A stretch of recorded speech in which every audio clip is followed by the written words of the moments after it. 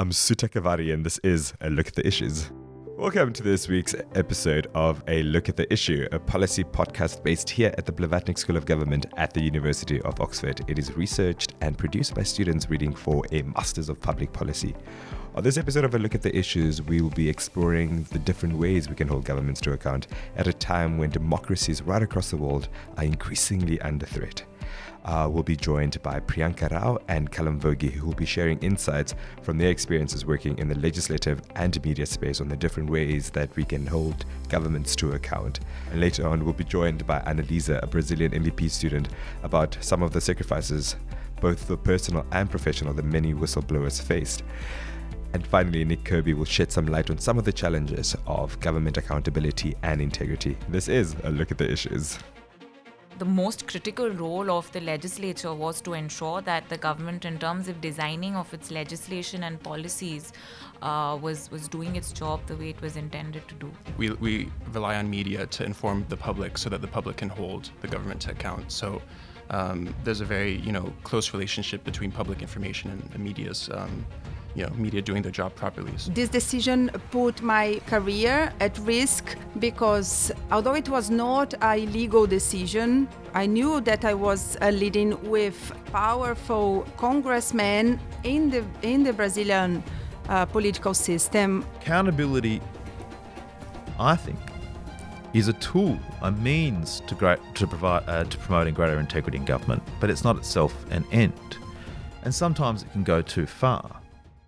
So joining us on this episode on how to hold governments to account is Callum Vogie and Priyanka Rao. Perhaps, Priyanka, to start with you, based on some of the work that you've done in the Indian context, what do we mean when we say we need to hold governments to account, and why is that important? Sure. Thanks, Uta. I'm happy to be having this chat with you guys here. So to give you a little bit of context in terms of what I've done, I'm a lawyer trained in India. Primarily that meant that I spent a couple of years practicing law in both the lower courts and in the Supreme Court. A lot of what I did was constitutional law, which meant trying to hold the state accountable for any excesses in terms of violating the laws of citizens in terms of unconstitutionality or in their manner of delivery of services. But a large part of the work that I did after that was I worked with this think tank that sought to support the work of individual legislators, both at the central parliamentary level and state level, and strengthen the institution of parliament as a whole. Why this was critical in the larger scheme of things, and what I realized from my time there was, like we often talk about, if you look at the scheme in which democratic countries today are sort of designed, you have the three organs of the state. I mean, typically you have your executive, you have your legislature, and you have your judiciary. And we've all seen, history has told us the dangers of concentration of power in one source and why this is a good system of organizing a state. And one of the foremost roles of both the judiciary and the legislature then is to hold the government accountable. So all three work independently and do their job to the best of their abilities, but also act as checks and balances in terms of ensuring that they don't step out of line in that sense. So to me, the most critical role of the legislature was to ensure that the government, in terms of designing of its legislation and policies, was doing its job the way it was intended to do. And I think, and that's an important distinction that you make around the three different branches of government, right, and specifically the legislature, which is essentially seen as a people's representative. That's and right. In most countries it's called, right, the House of Representatives. And essentially that's the check, the check and balances, the role that it plays right. in holding the executive to power. And I mean, another branch, or what many people call the fourth estate, is the media, which is crucial in also the functioning of any democracy, in not only just highlighting abuses of power, but then also giving people the voice to hold governments to account. So how do you see the role of the media in holding governments to account? And again, why is that important? Right. So first of all, thanks for having me. Thanks for having me here, Suta. And maybe to give a little bit of my background, I previously worked for a nonprofit media organization doing media development, where I was responsible for negotiating media partnerships in 55 different countries. And in my experiences of traveling to those different places and talking with editors, I observed quite a few overarching concerns that probably do affect most media organizations. As you mentioned, the fourth estate. We rely on media to inform the public so that the public can hold the government to account. So there's a very, close relationship between public information and media's, media doing their job properly. So, from my observations, I see a few big issues that are happening right now. And the biggest issue is actually financial pressure. So many people expected that with digital transformations, there would be new opportunities for media, but what we've actually seen is that advertising revenue has gone down across the board. Then additionally, there are platforms like Facebook, which have new algorithms that prioritize content in different ways. So often more controversial content or slightly less academic content. Videos, for example, are prioritized in Facebook. So what this kind of results in is a lot of financial pressure for media and a struggle to get really important articles to the public. This puts media in a very difficult position where they basically have, we would say, four main choices. So one would be to receive government funding, which kind of goes against their independence. The other would be to receive funding from a business source, which again violates independence. Money from a foundation, or the fourth choice is crowdsourcing, which is actually quite difficult to do.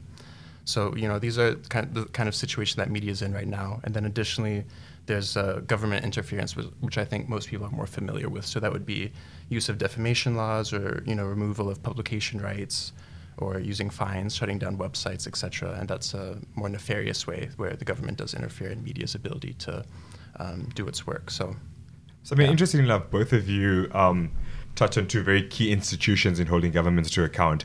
But those are also, when we're looking around the world, we see that those are also two key institutions that have been put under intense pressure. I mean, for example, when we look in this country, the Prime Minister gave, in this country, obviously being the United Kingdom, the Prime Minister gave a speech on post-Brexit, and a few journalists were barred from covering that. And we saw that with Mike Pompeo, the US Secretary of State, again, denying access to certain journalists that are quite critical. And we obviously, when we go through the Twitter feed of the President of the Free World, the constant theme is essentially the media is an enemy of the people. And how do you with that sort of like that level of frustration, and obviously it creates a very antagonizing culture of sort of like diluting the impact the media has on holding very powerful people to account. How do you go around that, Callum? Well, that's a $1 million question, right? So how much money did you have? Not $1 million. But this is a very difficult thing, because I think trust in the media is at an all-time low in many countries, but also trust in the government is also at an all-time low. So it's kind of, when you're thinking about how to remedy this situation, it's, again, I think oftentimes comes down to the business model of media organizations. And if they can't be independent financially, their editorial independence is also going to be under question always. So I think us as a society, as governments, as different decision makers, need to think about how media needs to be reformed or supported to really become reliable and trustworthy, and through process hold the governments accountable and make the public able to also hold governments to account. Yeah. And Priyanka, perhaps in way of thinking about the role the media plays in what Callum said is essentially disseminating information to the public to ensure that they make very well-informed decisions when they either go to the ballot or whether either the protest. From your role, having worked in the legislative space, that check and balances, what is the importance of the media, and also what other avenues can we look at holding governments to account, or the executive to account? Right. So coming back to the legislature, I think one of the key distinctions is that the role of the legislature starts and ends when, especially in parliamentary democracies such as India, where the executive is also piloting a bill, unlike, say, in the US, right, where there is a more distinct separation of powers, where the legislature also introduces a bill. So then it becomes all the more important for the legislature to scrutinize any bill or policy that is introduced by the government or the budget, and see that whatever is passed through Parliament is, stands up to scrutiny, is protecting the rights of citizens, has passed through that muster. The media plays an important role during that process because it's helping the people stay on top of what your elected representatives are doing. We've just had, when the prorogation of Parliament happened, say in the UK, these are critical issues of significant importance that affect our lives, or the budget session that's being passed in India at this time. How do I, as a citizen, get a sense of what's going on inside the house? These are the people I've elected to represent me, and I think the media plays a key role in just keeping me abreast on what is happening on a day-to-day basis. But also, say once a bad law passes through Parliament simply because of a majoritarian, government that's also in legislature, and you can't do anything about it because of the way the numbers play out, and then it becomes law. What are the ways in which that can be challenged, right? So one of the ways is obviously the judiciary. You can challenge a law in court, but that obviously requires a lot of money, time, energy, expertise. But the other way in which you can build public support momentum is the media. If you're not, and it's an important way of connecting people in different contexts, right? I mean, how do I know that petrol prices, the rise in petrol prices is affecting people in, say, Delhi the same way as it is in another part of the country? How do you ensure that all of these various threads are being tied together? It's the media, and without a free and fair media, you cannot call a country an effective, thriving democracy. So I think it's absolutely critical if you look at the entire lifespan of government's functioning. I mean, earlier today we spoke to Annalisa Almeida, who's also one of the students here at the Blavatnik studying for a Masters of Public Policy, around sort of like that personal sacrifice that you need to make when you're working in that space as a civil servant and you see something that's not right. Some of like the considerations that you have to take into consideration, some of the personal sacrifices, the personal and the professional. Do you blow the whistle? And I see there's been a number of whistleblower protection bills that have passed in some countries, but we're also seeing that there's a regression of those whistleblower protection bills in some countries. What is Priyanka, perhaps, and you can speak best to this. What is a whistleblower bill, and what does it aim to protect? Essentially, a whistleblower law is a mechanism by which somebody who inside the system can report typically on acts of corruption or public or misconduct or immoral acts that are not in public interest. So if I'm, say, a bureaucrat in the Ministry of Health, and I believe that procurements are happening that are illegal, and it's my boss, I want a way in which I can report this without fearing for my life or my job. So typically a whistleblower act in that country is supposed to provide me with a mechanism to do this. So this also ensures internal accountability. We've talked about external accountability mechanisms like the legislature and the media, but whistleblower laws are an important means by which you can ensure internal accountability within the government system, and it also speaks to a healthy, functioning government. This is what Annalisa had to say about her experience working as an attorney in the National Treasury of Brazil. I am Annalise. I'm from Brazil. I've been in public service since 2000. And since 2006, I've been working in the Attorney General of the National Treasury. So this is a kind of public law office. And from 2014 until 2017, I was in charge of a specific department of federal tax liabilities. And our main responsibility was design strategies for recovery outstanding tax liabilities, prevent tax avoidance, and combat tax evasions. So we take a step that was a little brave, but a little, a little dangerous.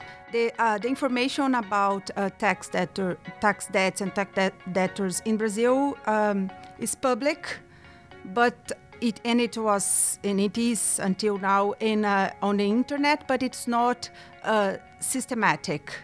So what we did at that moment, we transformed the information about all the Brazilian parliament in systematized the information in 3 lists.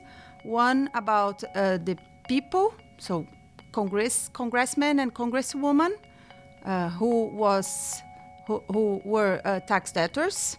The second list is about the corporates that these people were partners, and the third one was about tax debtors had donate money for their electoral campaigns.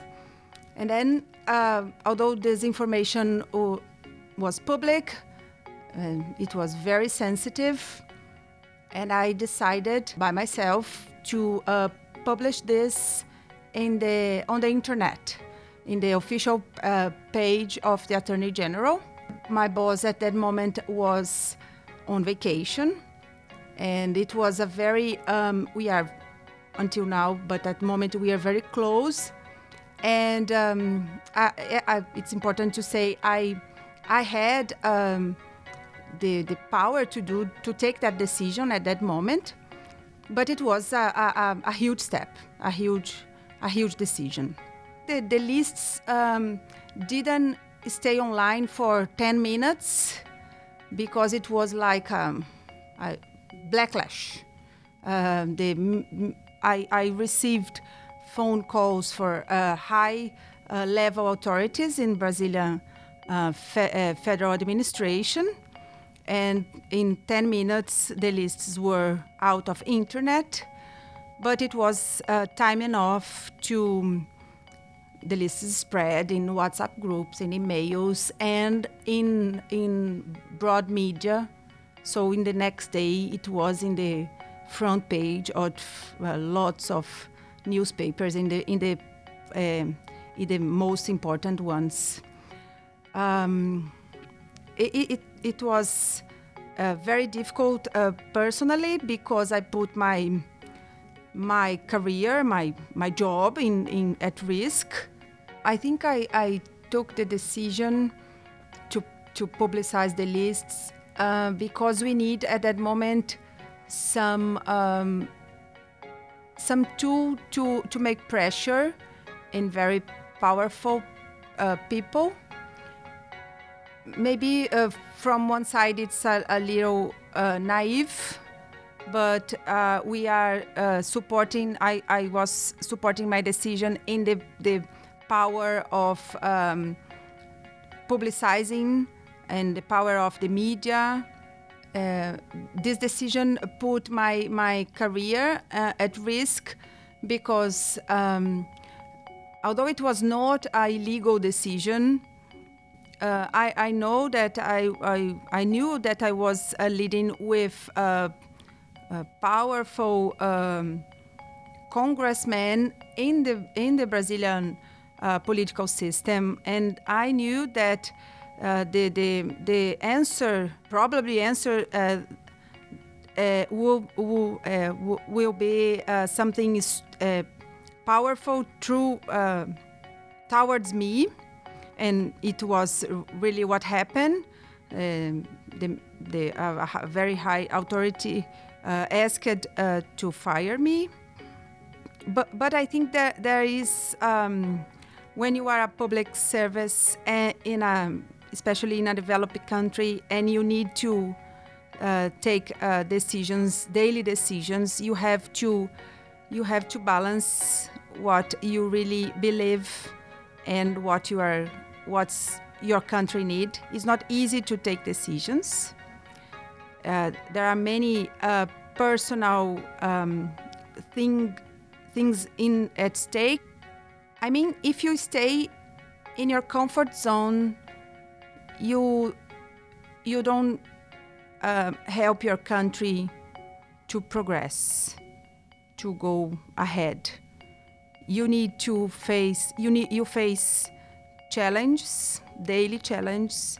You face powerful men and women. You face many wrong situations, and you need to be very certain of what you believe. I was prepared to the worst case, but it was not the situation. All right, and thank you so much, Annalisa. I think another element that we perhaps haven't touched on, which is equally important, is around protest and how, with the information that citizens have at their disposal, and when that frustration builds, one avenue that a lot of the public has is protest, and we've been seeing a number of protests. And Priyanka, perhaps you can talk about some of the protests that have been happening in India with the citizenship bill that's been introduced. And I mean, we've been seeing how protest action has really led to fundamental changes in perhaps not the policies, but like the politics, where that has shifted grounds. I mean, if you can tell us, if you can sort of perhaps talk to what role protests plays in holding governments to account, and perhaps touch a bit on your experience and why that is important. Sure. I think one of the biggest issues right now, I completely agree. I think Callum and I were just having a chat outside before this, and we were talking about how Callum was saying that this is really the year of protests, and I couldn't agree more. Especially in India, I think in the longest time, I haven't seen people come together with this sort of energy and passion against what they believe are excesses of the government. I think the reason protests happen is when traditional methods of accountability fail us, right? We've said that, to take the example of the Citizenship Amendment Act that you just touched upon, where are the stages at which this could have been checked? This could have been checked at the stage of drafting of the bill in government itself. Didn't happen. This could have happened at the stage of passing of the bill in Parliament. You could have, of course, there were parliamentarians who stood up and said, this is unconstitutional, it violates rights, but didn't happen. It passed. It became law in the public domain. You either go to court, but at the same time, now it's a law that affects me as a person. So what are my avenues to push back against this government excess? And like I said, when all other avenues fail us, and like Callum was saying, when you also have a media that is less independent and more a government mouthpiece, then I take to the streets demanding that my rights be restored and that my rights be protected. And that is, I think, what is happening. I think all of this energy finally coming together, and I think the frustration and anger that people have been holding on to, our representatives are failing us, our institutions are failing us, so we're taking to the streets. Yeah, sure. I think, media plays a very important role in kind of building the momentum that eventually does bring people out into the streets. So outside, Priyanka and I were talking about, protests in Hong Kong and in Moscow, in Kazakhstan and India, of course. And, these countries all have very different political systems, and they all have different degrees of media freedom, right? So in some of those countries, there are pretty much only government mouthpieces. And then in other countries, there is some semblance of independent media. And then in other countries, there's only exile media. But in either case, media in all those countries did play a very vital role in kind of getting people to the street. In countries where media is very censored, this can actually be a double-edged sword, because if all the media in the country is owned or controlled by the government, it results with more citizen media, which is not fact-checked, which can have, misinformation. So sometimes, such tight control of the media can actually backfire on a very authoritative government. That's true. I think a lot of the information I'm consuming today is through Twitter and people posting videos. And you're hoping it's accurate. Yeah, absolutely. Yeah. And is there a toolkit? Like if I was an ordinary citizen on the street, and I felt that my rights were being violated either which way, or I felt that my community wasn't getting the services that it needed to get, or I saw that there's been rampant corruption. We're students here at the Blavatnik, we're studying policy. And ideally, in the ideal world, we are the people who are going to go out there back into our communities and our context that we come from, and we are either going to be the people drafting those laws, we're either going to be the people influencing those laws. What advice would you give? Yeah, sure. I can start maybe. So for ordinary citizens, I think it's very important that they inform themselves first and foremost. So that means finding a variety of different sources. media sources in countries where the media is not independent. Obviously, even turning to Twitter or places like that, maybe not fact-checked, but when you don't have other options, you just need to get as much information as you possibly can. And then to answer your second question about, public policy students, I think, a lot of our classmates are from government backgrounds, and I would just encourage our classmates not to see media as a tool that can be manipulated, but also not to see media as an opponent to be feared. So I think media, it's a very natural part of a functioning government, and it should be celebrated as such. And Priyanka, do you want to talk about writing legislation, maybe? Yeah, I think to me the biggest lesson also from just looking at the Indian context is, I think we will have good governments, we will have bad governments. While we should hope that they act in good faith and they do their job well, I think as a country, as a society, what we need to really ensure is that we have strong institutions. That the accountability mechanisms that exist are strong and are vigilant. So be it the legislature, be it pushing to ensure that our judiciary remains strong and independent, be making sure that our election process is free and fair and people go out and vote and make their voices heard. So making sure that our institutions stay on top of the game and robust. I think that's critical to ensuring that our governments don't continue to push all of those excesses onto the people. Thank you, Priyanka and Callum. And finally, we are joined by Nick Kirby, who directs the Building Integrity program here at the Blavatnik School of Government, shedding some light on the tension between government accountability and public trust. This is what he had to say. I'm Nicholas Kirby. I'm Director of the Building Integrity program at the Blavatnik School of Government. We research the meaning of integrity in government, its importance, what drives integrity and what might inhibit it. And finally, we aim to engage practitioners and other members of the community in building integrity in government. When discussing accountability, there are at least 4 initial questions that we should ask ourselves. First of all, what is accountability? Secondly, why accountability? Thirdly, what is the standard to which we are holding people accountable?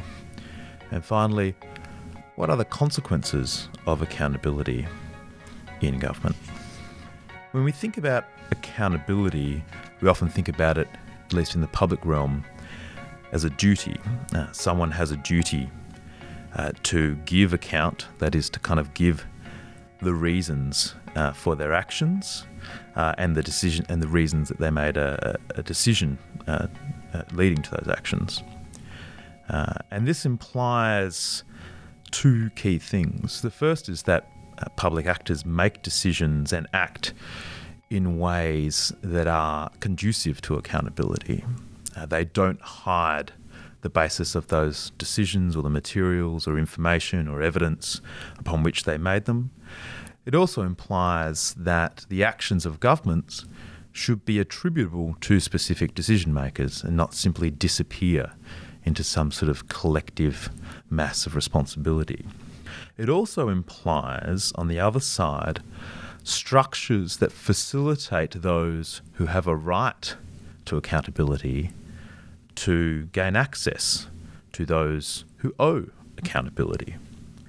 So whether that is in the most obvious structures of democracy itself, or whether that lies in the media, in freedom of information, legislation, inquiries, royal commissions, and the like.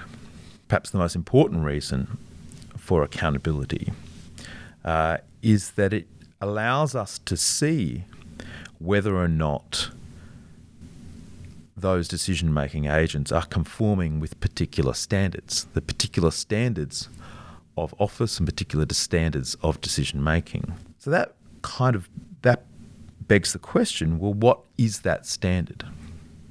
To what standard are we holding public decision-makers to account when we are holding them accountable? And that is a very hard and deeply normative question. Within the Building Integrity program, we work with a concept of public integrity as at least part of that answer. we think that one of the crucial things to which we need to hold governments to account is that their institutions as a whole kind of display a robust disposition to pursue their own public purpose, to do so efficiently within the constraints of legitimacy and consistent with their commitments. And that also implies holding particular public officials to account to make sure that they are doing their best to support that overall institutional goal. So in our view, the simple standards of accountability is not merely, are you obeying the law? It's not merely, are you conforming to political opinion or to popular opinion, but rather whether or not you are delivering truly on the purpose of your institution and doing so in a way that maintains its overall integrity. The primary consequence is that by holding decision makers to account, or at least knowing that we might hold them to account, they might be more likely to conform to the very standard to which we are holding them to account. It should be, as well, a sort of self-fulfilling prophecy. The threat of publicity leads people to do that which we want them to do. So accountability is in many ways a robustness mechanism for government. It's a way in which we try to incentivise officials of government to conform to the standards of government. We also tend to hope that will then lead to greater trust and support in government.